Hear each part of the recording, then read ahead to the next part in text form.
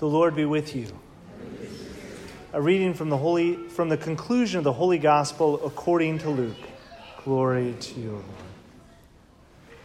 Jesus said to his disciples, "Thus it is written, that the Christ would suffer and rise from the dead on the third day, and that repentance for the forgiveness of sins would be preached in his name to all the nations, beginning from Jerusalem. You are witnesses of these things. And behold, I am sending the promise of my Father upon you.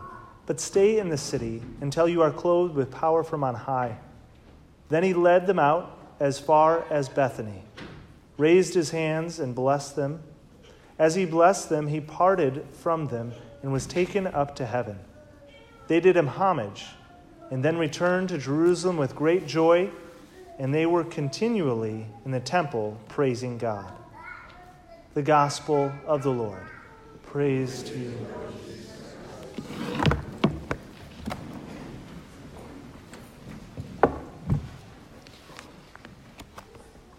Today is the feast day of the Ascension. The Ascension actually normally, it comes 40 days after the resurrection, after Easter. But in the U.S., we almost always move it to Sunday.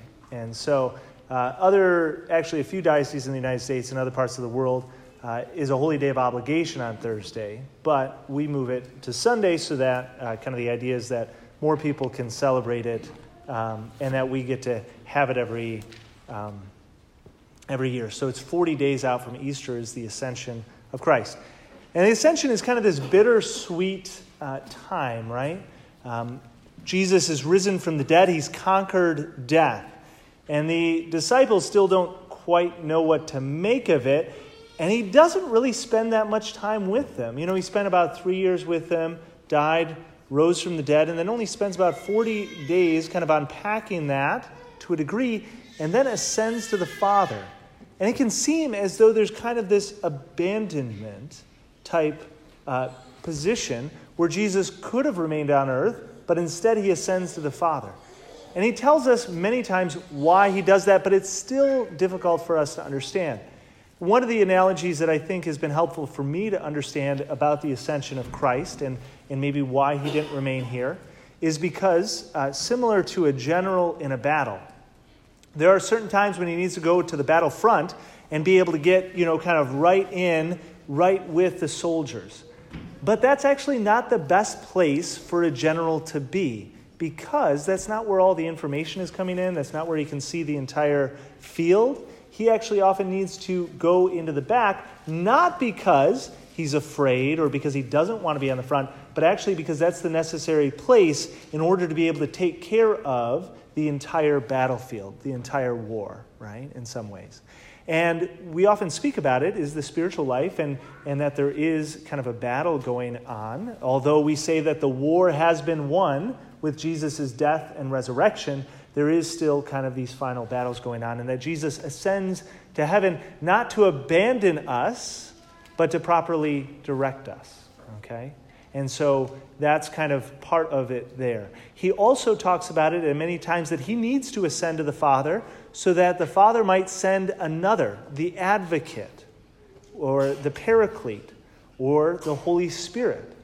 And we are now in this time where actually next Sunday is Pentecost. 50 days after Easter, we're the sending forth of the Holy Spirit. And some kind of ecclesiology speaks about it, that there are different ages of the church, and that we now live in the age of the Holy Spirit.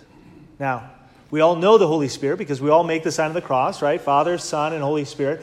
But the Holy Spirit is, again, kind of like I mentioned last Sunday, is often the forgotten person of the Trinity.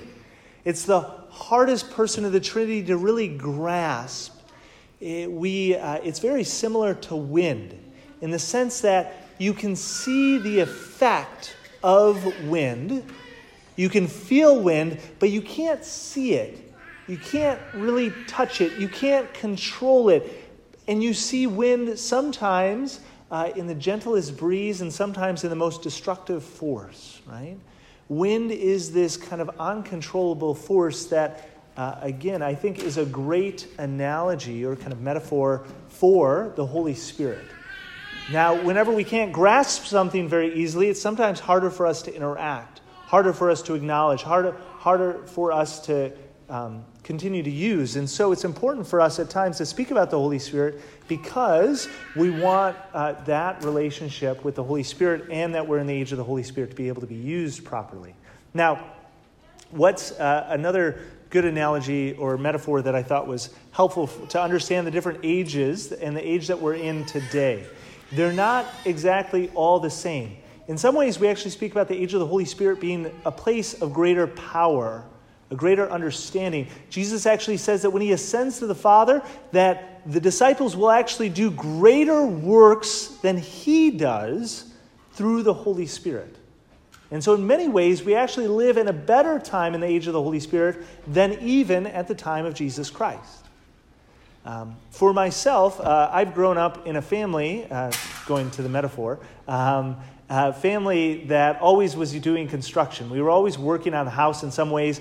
My dad built a garage next to the old garage. We'd help other families do garage. We'd redo floors and different things. And so I grew up pretty young, being able to, build things, right, with wood, nails, screws.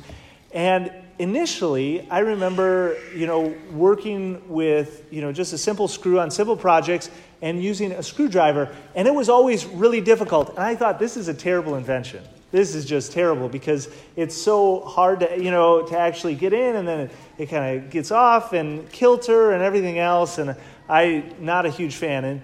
And then as I started to get a little bit older, I got to use the electric drill, right? The screwdriver, the actual electric and plugged in.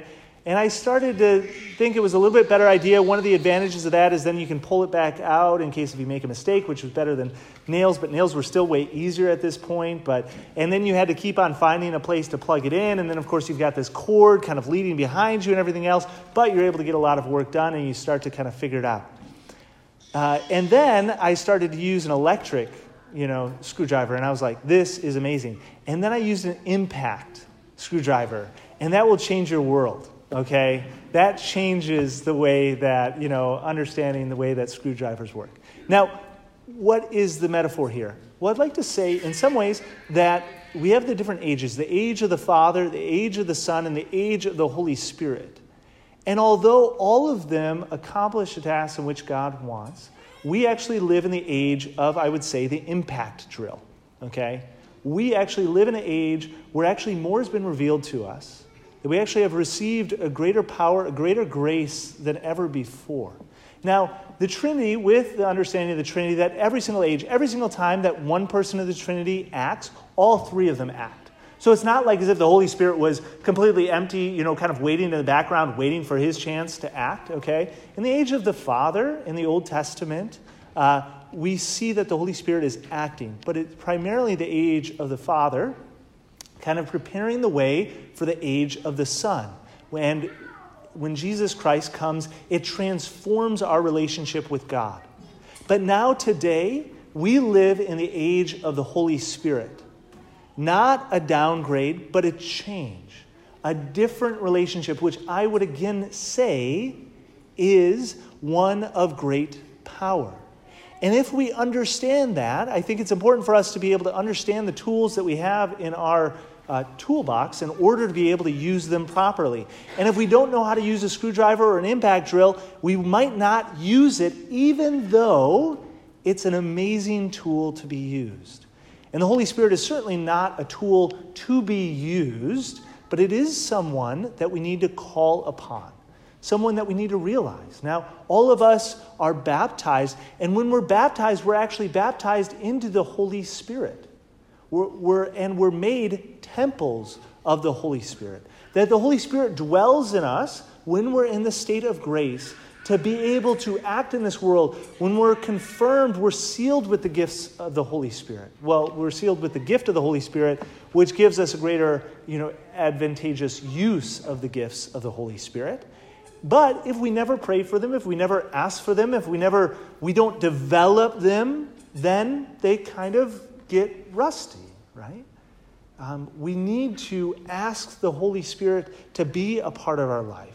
And that's why we're going to be focusing on the Holy Spirit the next few weeks. And I'd really like us to be able to pray to the Holy Spirit, especially as we're leading up to Pentecost. As you walked in, hopefully you got one of these cards, which is the prayer to the Holy Spirit. And I kind of know this. I always get the first part. I always forget the second part. But this is a great prayer to be able to pray.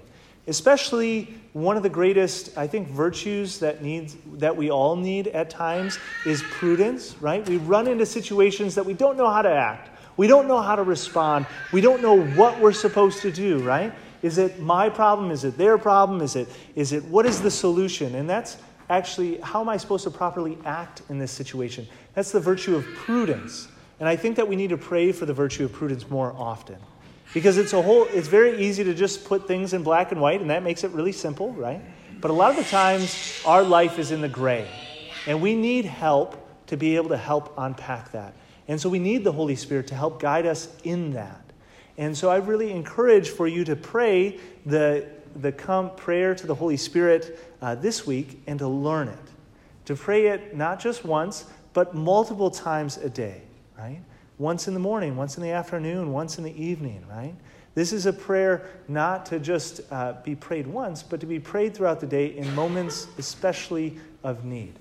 To close, I'd like to pray this prayer together with all of you and to be perhaps the first time, but hopefully not the last time that you pray it. So if you do have it, you can pull it out and we'll pray it together. Prayer to the Holy Spirit. Come, Holy Spirit, fill the hearts of the faithful and enkindle of them the fire of your love. Send forth your Spirit, and they shall be created, and you shall renew the face of the earth. O God, who by the light of the Holy Spirit did instruct the hearts of the faithful, grant that by the same Holy Spirit we may be truly wise and ever enjoy his consolations. Through the same Christ our Lord. Amen.